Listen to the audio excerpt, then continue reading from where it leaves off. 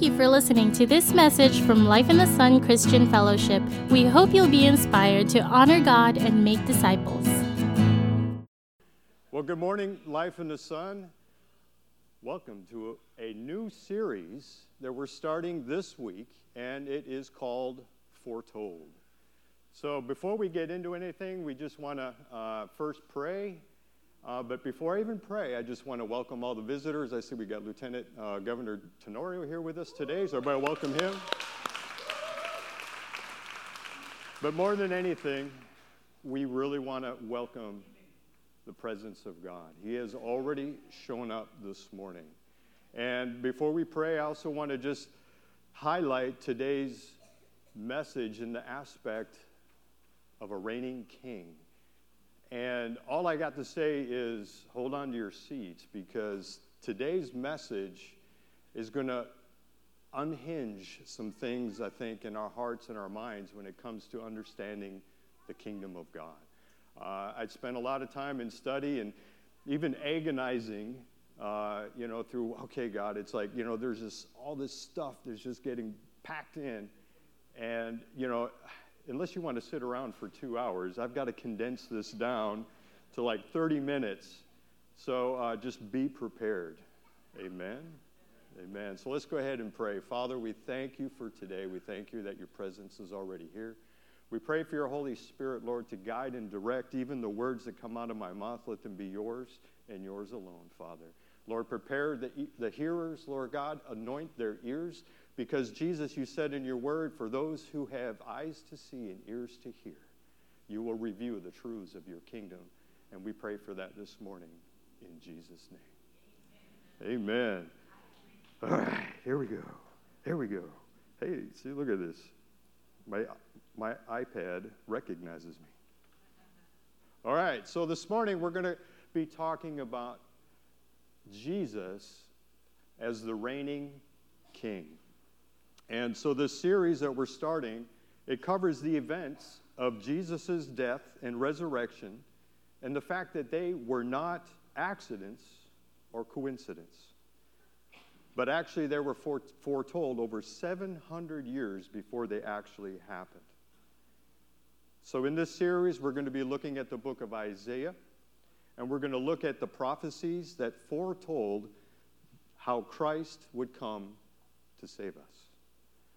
And at the end of the series, our hope is that you will be able to know more about who Jesus is, to understand his ultimate sacrifice and the resurrection, in the fact that it is the only remedy for our spiritual malady. And to be able to reflect the gospel in the way that we live. This morning, when we're talking about the kingdom, Jesus said, the kingdom is here.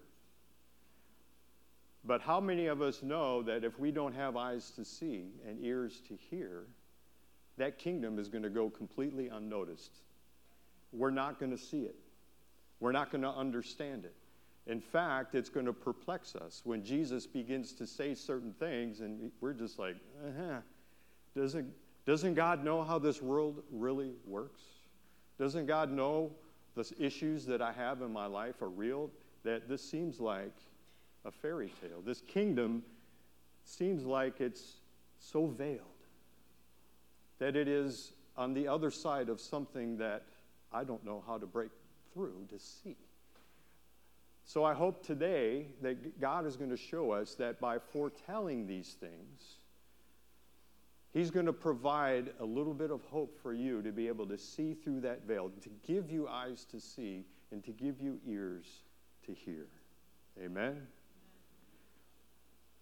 So I got a little joke, a little king joke before we start. I tried it on my wife, my beautiful wife, Cindy, but she didn't think it was funny. So, with that in mind, I'm going to give it to you. And so you get to judge. Okay, my wife, she's a tough customer, man, when it comes to jokes. When you say the joke and they're like, huh? So, all right, you guys ready? You ready? Okay. So which king felt only a fraction of his former self? Henry VIII. Come on. Okay. All right, stand up is not my forte, okay? I get that. Amen. Let's go to the first slide. There we go. Look at these beautiful faces. Do you recognize any, some, most, all, none? Okay. If you look at the pictures and the faces that are before you, these are people that this world has venerated, has looked up to, has looked at in astonishment, has said these are great leaders, they're great kings, they are the bee's knees when it comes to the leaders of this world. So let's go ahead and take a look. We're going to start from the upper, that side. So you know, we're backwards up here. So the first one up here is Nelson Mandela. He was known for leading a nonviolent win against the unjust government of South Africa. And then, of course, we have Martin Luther King, who we know is the author and leader of the Civil Rights Movement. We have Mahatma Gandhi, who did also a nonviolent protest and overthrow of the government. Mother Teresa, who was known for her work in the city of Calcutta in helping the poor and the destitute.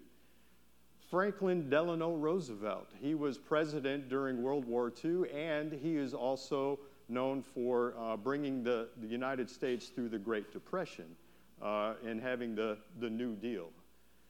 And of course, we have Abraham Lincoln, who is known for abolishing slavery. And then, no, that's not some Korean guy. That is actually Mao Zedong. He is the originator and leader of what we now know as the People's Republic of China. And then you have the little man complex. Everybody know who that guy is, right? Everybody know Napoleon Bonaparte. He was known for leading the French Revolution. And now we get into people we don't really have pictures of, so these are kind of artist renditions, I guess. The next one is actually Alexander the Great. And there was something that I didn't really know about Alexander the Great, that when he was doing his conquests across Asia Minor, Egypt, all the way through almost, I think they said India, all the way over to India, he said that in every one of his battles that he did, he never lost one. Never. I was like, wow, that's incredible. Then you have, of course, Julius Caesar.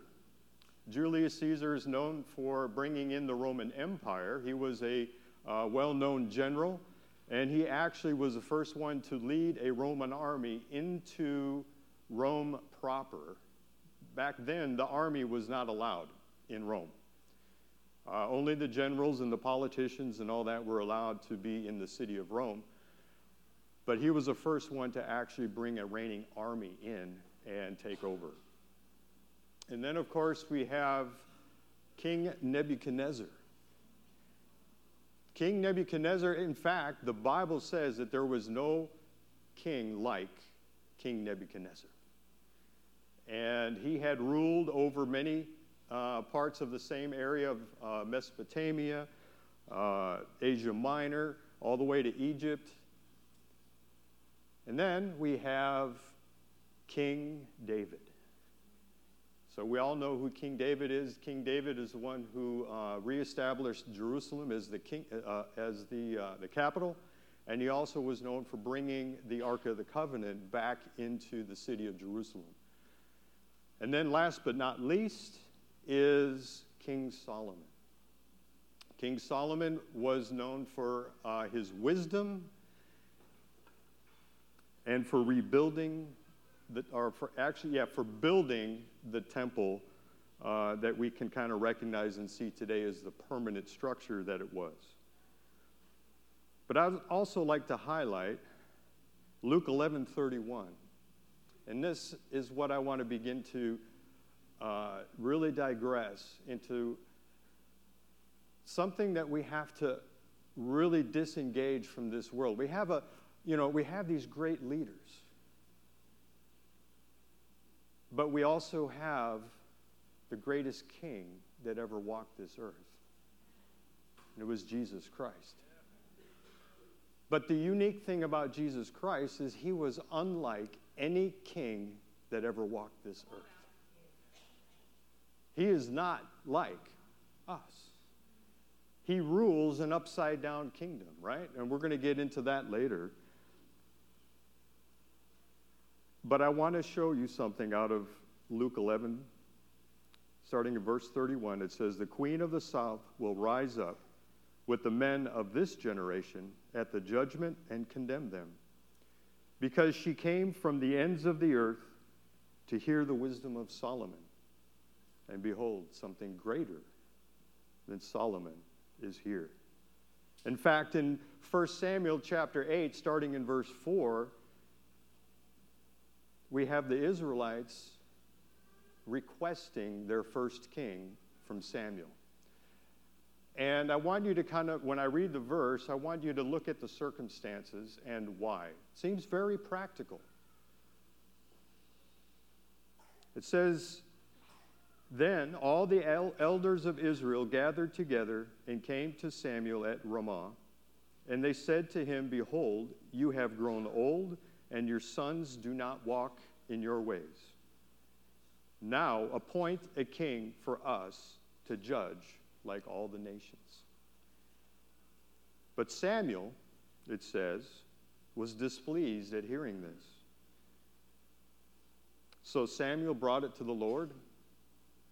And the Lord said to Samuel, 'Listen to the voice of the people in regard to all that they say to you.'"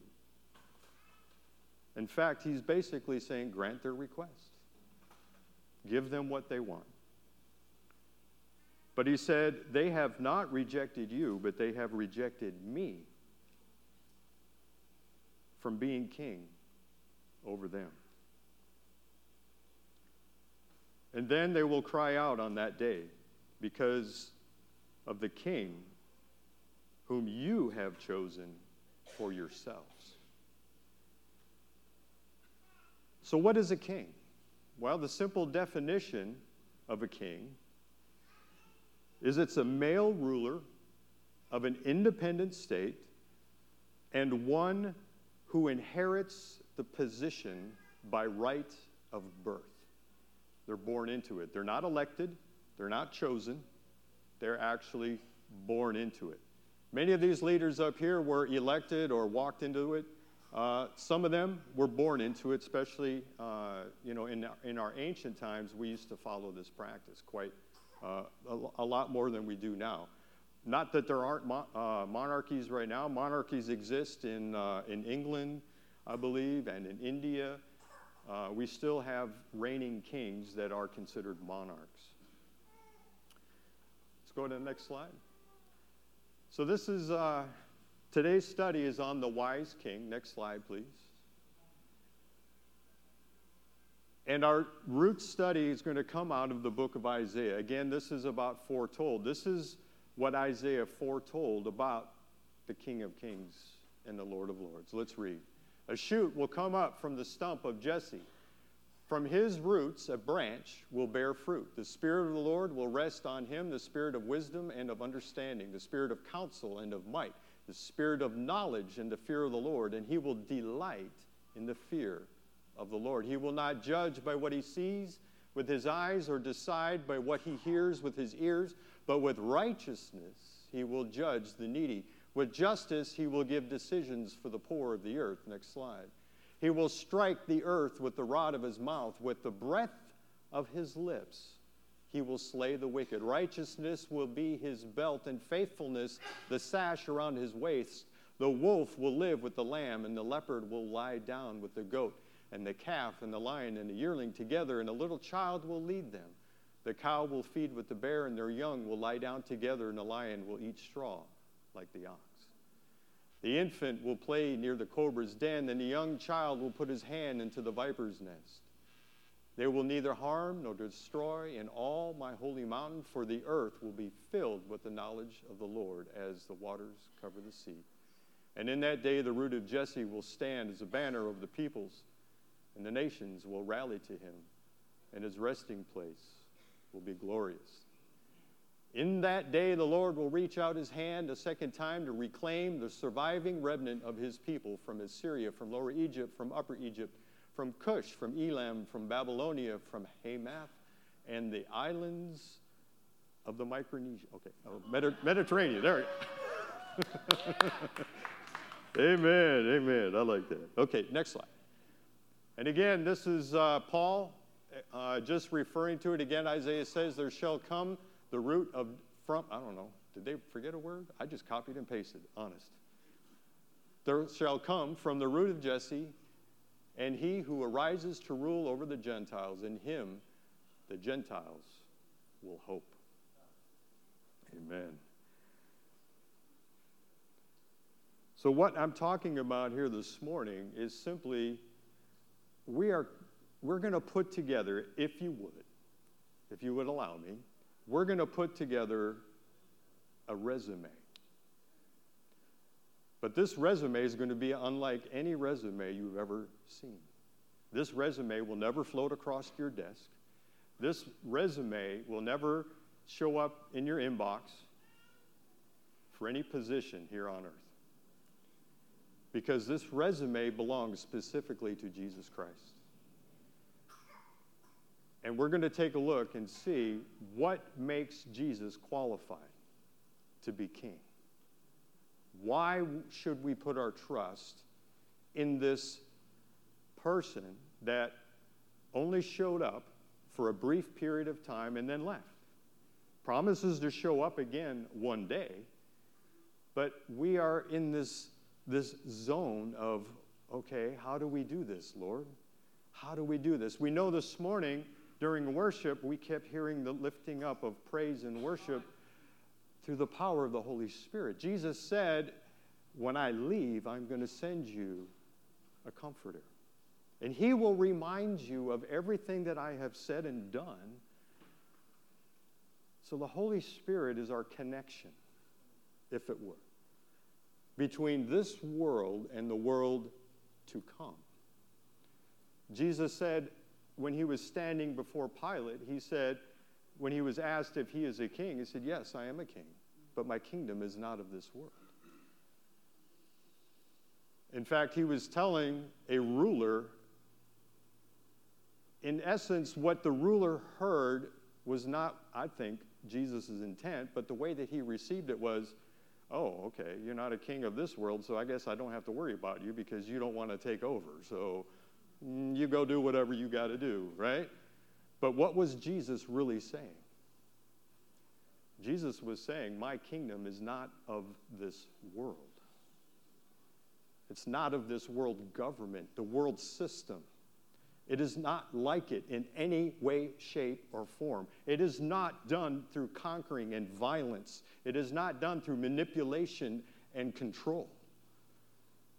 It is done through the sacrificing of life for the purpose of love so that one could gain an inheritance into a kingdom that is not of this world. This kingdom, Jesus said, is coming. In fact, he said it is here now, if you have eyes to see and ears to hear. And I pray this morning that Jesus is going to give you these eyes to see it and ears to hear it. Next slide. Psalms 2:6 says, but as for me, I have installed my king upon Zion, the holy mountain. Psalm 24:10 says, who is he, this King of glory, the Lord Almighty? So before we play it, this next video that we're going to show, it's about 3 minutes long. I'm assuming some of you are going to get very excited when you hear this, because I did, okay? But this is actually a portion of a sermon that was delivered by Dr. S.M. Lockridge in Detroit in 1976. And some of you may have seen it before, but it's titled, That's My King. Go ahead. The Bible says, my king is the king of the Jews. He's the king of Israel. He's the king of righteousness. He's the king of the ages. He's the king of heaven. He's the king of glory. He's the king of kings. And he's the Lord of lords. That's my king. I wonder, do you know him? My king is a sovereign king. No means of measure can define his limitless love. He's enduringly strong. He's entirely sincere. He's eternally steadfast. He's immortally graceful. He's imperially powerful. He's impartially merciful. Do you know him? He's the greatest phenomenon that has ever crossed the horizon of this world. He's God's Son. He's a sinner's Savior. He's the centerpiece of civilization. He's unparalleled. He's unprecedented. He is the loftiest idea in literature. He's the highest personality in philosophy. He's the fundamental doctrine of true theology. He's the only one qualified to be an all-sufficient Savior. I wonder if you know him today. He supplies strength for the weak. He's available for the tempted and the tried. He sympathizes and he saves. He strengthens and sustains. He guards and he guides. He heals the sick. He cleanses the lepers. He forgives sinners. He discharges debtors. He delivers the captive. He defends the feeble. He blesses the young. He serves the unfortunate. He regards the aged. He rewards the diligent. And he beautifies the meek. I wonder if you know him. He's the key to knowledge. He's the wellspring of wisdom. He's the doorway of deliverance. He's the pathway of peace. He's the roadway of righteousness. He's the highway of holiness. He's the gateway of glory. Do you know him? Well, his light is matchless. His goodness is limitless. His mercy is everlasting. His love never changes. His word is enough. His grace is sufficient. His reign is righteous. And his yoke is easy. And his burden is light. I wish I could describe him to you. He's indescribable. He's incomprehensible. He's invincible. He's irresistible. Well, you can't get him out of your mind. You can't get him off of your hand. You can't outlive him, and you can't live without him. Well, the Pharisees couldn't stand him, but they found out they couldn't stop him. Pilate couldn't find any fault in him. Herod couldn't kill him.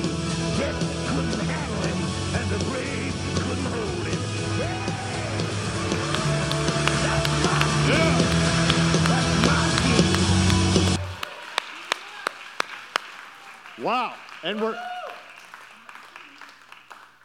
we're just getting started. Amen. This king is unlike any other king that has ever walked on the face of the earth. In fact, he's walked into many of our lives and blown us away. If you don't know Jesus this morning, you need to know him. You need to know what he can do for your heart. You need to know what he can do for your life. You need to know what his purpose is for you specifically.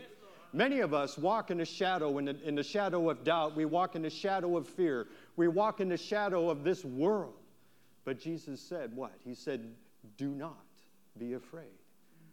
I have overcome the world. Do not be afraid of the darkness because I am the light. If you're walking with me, everything will be made manifest to you in due time.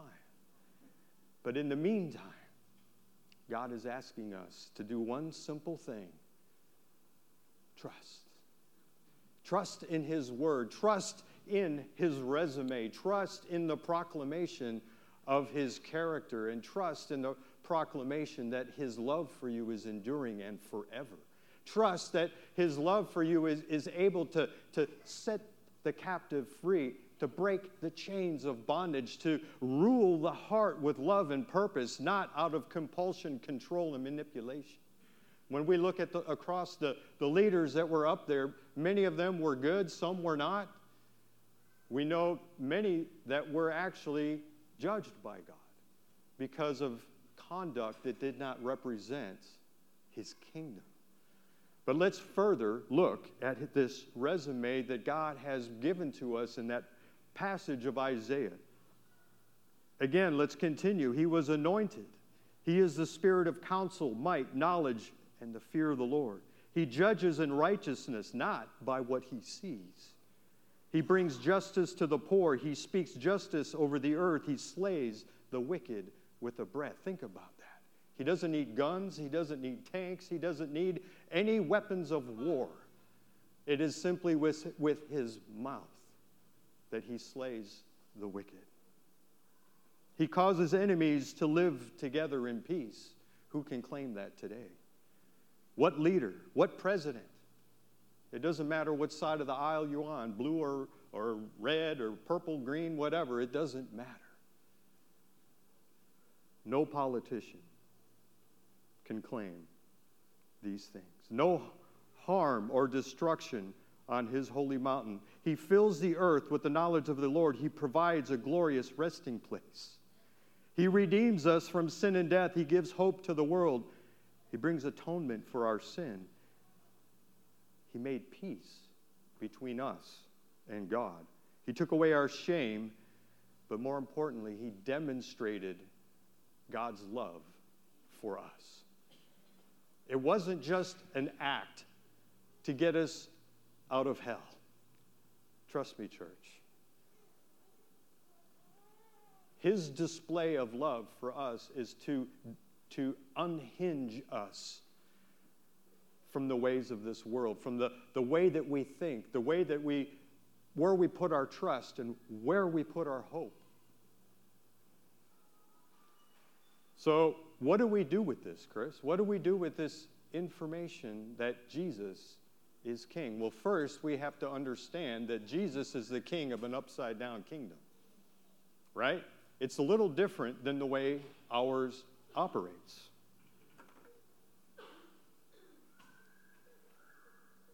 God's idea of rule and authority are completely foreign to us in the natural state of who we are. Let me just give you some examples. To become a leader, we must serve. To find life, we must die to ourselves. To get back at your enemy, we must love them. To become rich, we must give. Completely foreign to us. But what one commonality is in every one of those statements? Trust. It's trust that God is king. It's trust that God has it all figured out. It's trust that God has a way for you. It's not that he just figured it out for the rest of the world and left you out. In fact, he was thinking about you when he put it all together. The word says that his thoughts of us are as vast as the sand of the sea. His word also says that he knew us even before we were in our mother's womb. God is very personal, but he is also king.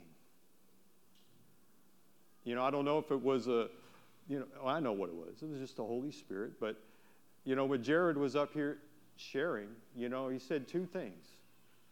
When we begin to understand who God is, when we sense his Holy Spirit, it can be frightening and delightful at the same time.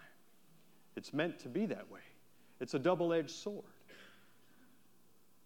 When he cuts our pride, when he cuts our sin, when he cuts the things in our life that need to be removed, he is immediately there to heal us. In no way does he punish us without leaving us a way of escape. So what about this new kingdom? Well, Matthew stated it in Matthew 11. It says, "Truly I say to you, among those born of women, there has not risen anyone greater than John the Baptist." I couldn't find his picture either. Yet the one who is least in the kingdom of heaven is greater than he. Wow. From the days of John the Baptist until now, the kingdom of heaven suffers violence, and the violent men take it by force. Next slide. This is out of Matthew 20. It says, "But Jesus called them to himself and says, you know that the rulers of the Gentiles lord it over them, and their great men exercise authority over them. It is not this way among you, but whoever wishes to become great among you shall be your servant, and whoever wishes to be first among you shall be your slave. Just as the Son of Man did not come to be served, but to serve, and to give his life a ransom for many." It takes trust to serve, does it not? Especially when the other person does not deserve your servanthood. That's the hardest, right? When God said, love your enemy, sometimes the enemy is in your own home. Sometimes the enemy is at work. Sometimes we are the enemy. But Jesus said it is through trust, through surrender, that we really truly learn to understand what the kingdom is. When I think of the kingdom and the way that Jesus displayed it, there is no greater statement than when Jesus hung on that cross willingly. When he put his arms out for them to nail him to that cross, he did it willingly. Does not the word say that he could have called legions of angels to come and set him free, but he chose not to. He chose not to. That's a leader. That's a king. That's my king. He's the one who sets the captive free because he chose to serve, and it takes trust. Servanthood is the action of trust. So why is God able to rule? Through love. Because he has the power and authority to be vulnerable and intimate with us without any disruption from the enemy. Violent authority is rooted in fear of an enemy, and manipulation is needed to keep control. 1 John 4:18 says, "There's no fear in love, but perfect love drives out fear, because fear has to do with punishment. And the one who fears is not made perfect in love." Because we know love is patient, love is kind, love does not envy, it does not boast, it is not proud, it does not dishonor others, it is not self-serving, it is not easily angered, it keeps no record of wrongs. Love does not delight in evil, but rejoices in the truth. It always protects, always trusts, always hopes, always perseveres. Love never fails. So we have to resist the temptation to put our trust in ourselves and in man. And this may include science, reason, intellect, all these things, which are good in and of themselves, but if they trump putting trust in God, then they're worthless. And all these are woefully inadequate. In fact, we become fools in God's eyes, especially when he has already proven himself faithful and true. Next slide. "For it is better to take refuge in the Lord than to trust in man. It is better to take refuge in the Lord than to trust in princes." Jesus is the King of kings and the Lord of lords, but he is a servant king. And the king is here now. His kingdom is here now. So what are some challenges? What are some difficulties that we might find in trying to enter into that kingdom? Well, the first and most obvious one is our sin. That may include poor choices, selfishness, pride. We may have a difficult past. We may have been victims of abuse. All these things can cloud our perception of the kingdom.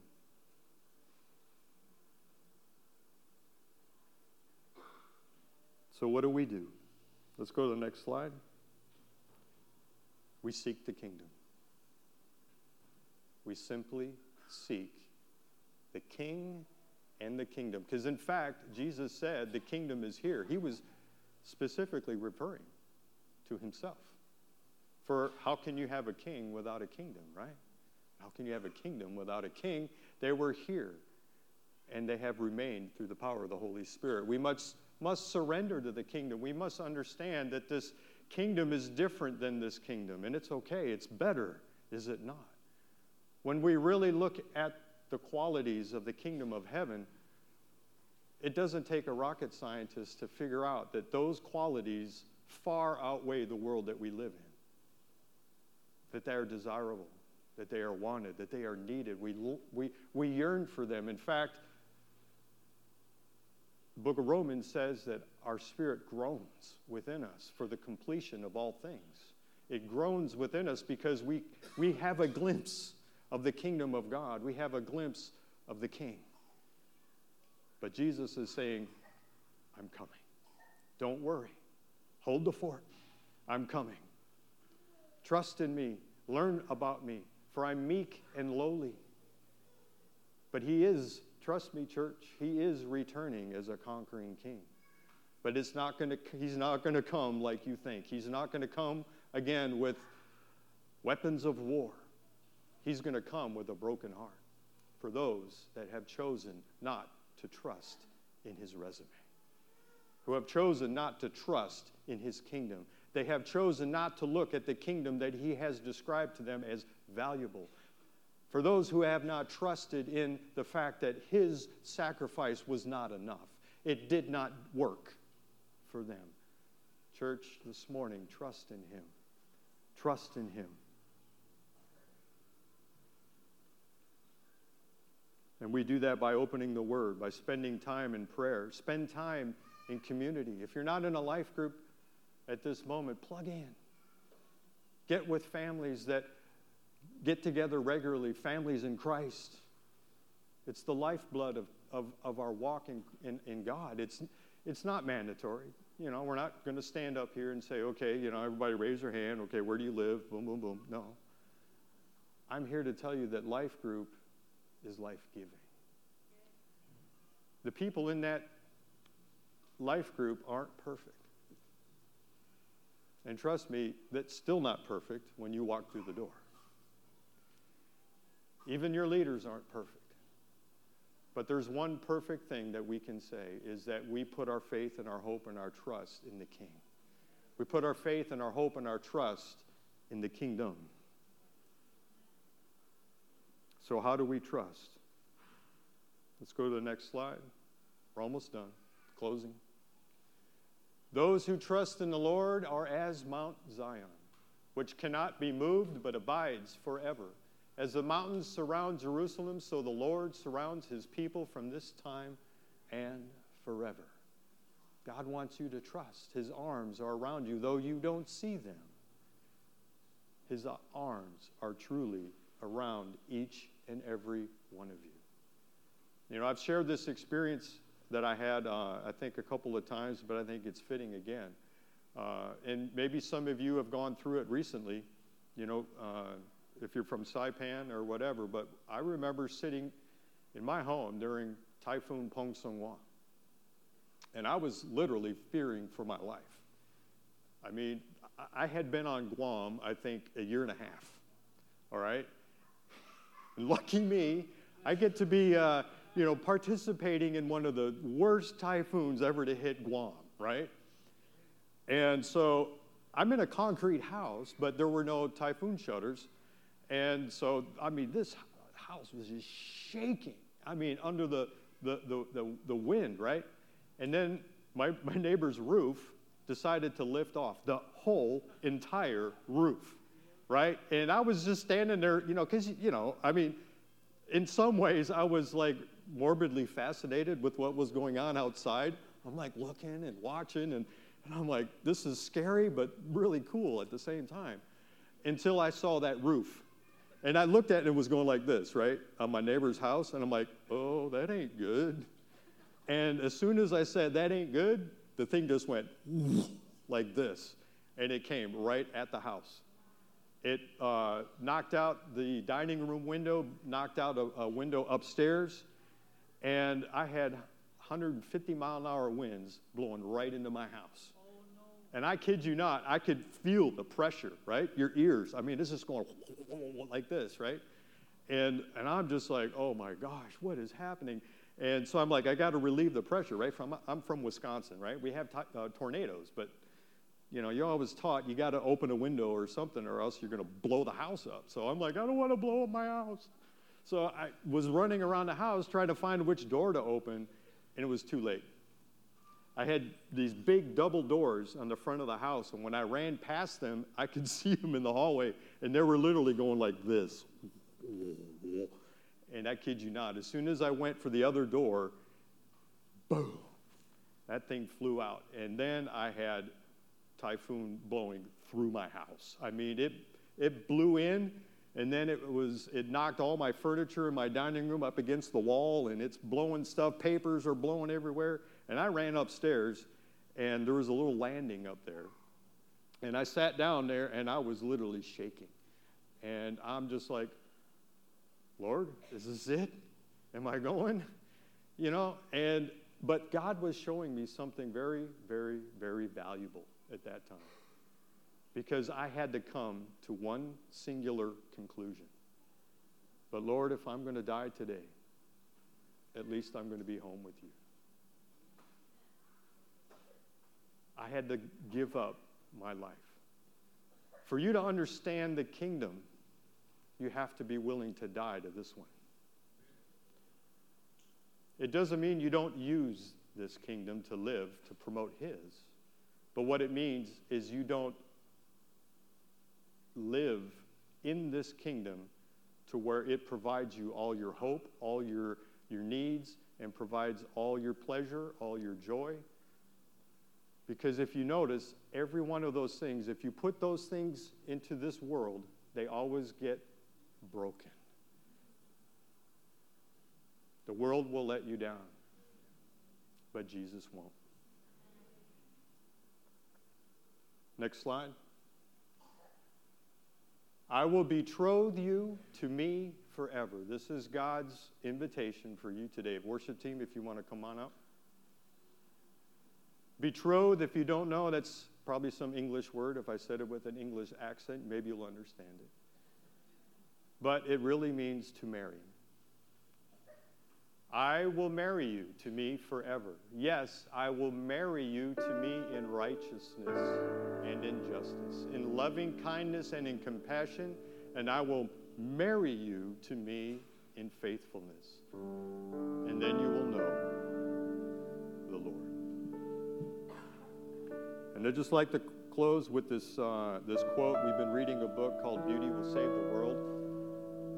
And the author, he says, Peter was calling people to stop living under the dominion of the principalities and powers of this age that are corrupting the world and begin to live under the dominion of the world's new and rightful King, the Lord Jesus Christ. Let's pray. Father, we just come before you and we thank you that you have the power of just your word to be able to set the captive free. We thank you that you provide such a secure foundation for us, Lord God, that even though the winds may be blowing and the storms may be raging in this world, they are no indication that you are out of control. In fact, if we put our faith and our hope and our trust in you, nothing in this life for us will be lethal. Because, Lord, you have the power over life and death. You and you alone have that authority. And Father, if we put our trust in you, then we know we put our faith and our hope and our trust in the one that can truly save our lives. In Jesus' name. So with every head bowed and every eye provide an opportunity for anyone this morning that feels that I really need to trust in the Lord for the very first time. I see his kingdom. My eyes have been opened. I now understand the purpose of what Jesus did. I have a greater understanding of why I need to trust him.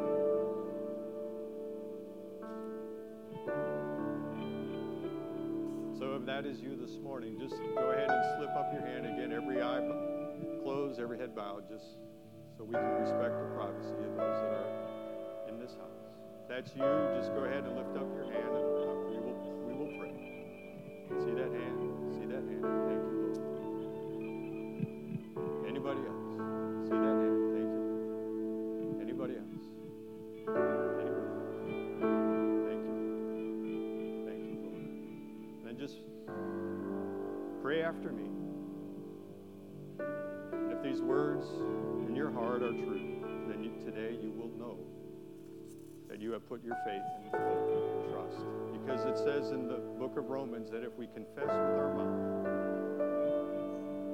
that the Lord Jesus Christ has died and rose again, that we will be saved. So, Father, I come before you this morning, and I put my faith, my hope, my trust in you alone. I do believe that Jesus did come to pay the penalty for my sin. And I put my faith and my trust in him to the point to where my life is going to be new. There is nothing that is impossible for you, God. And God, I want to know you. I want to live with you. I want to live for you. And I invite the Holy Spirit now to come into my life and show me the way. And I pray this in Jesus' name. If you prayed that prayer this morning, please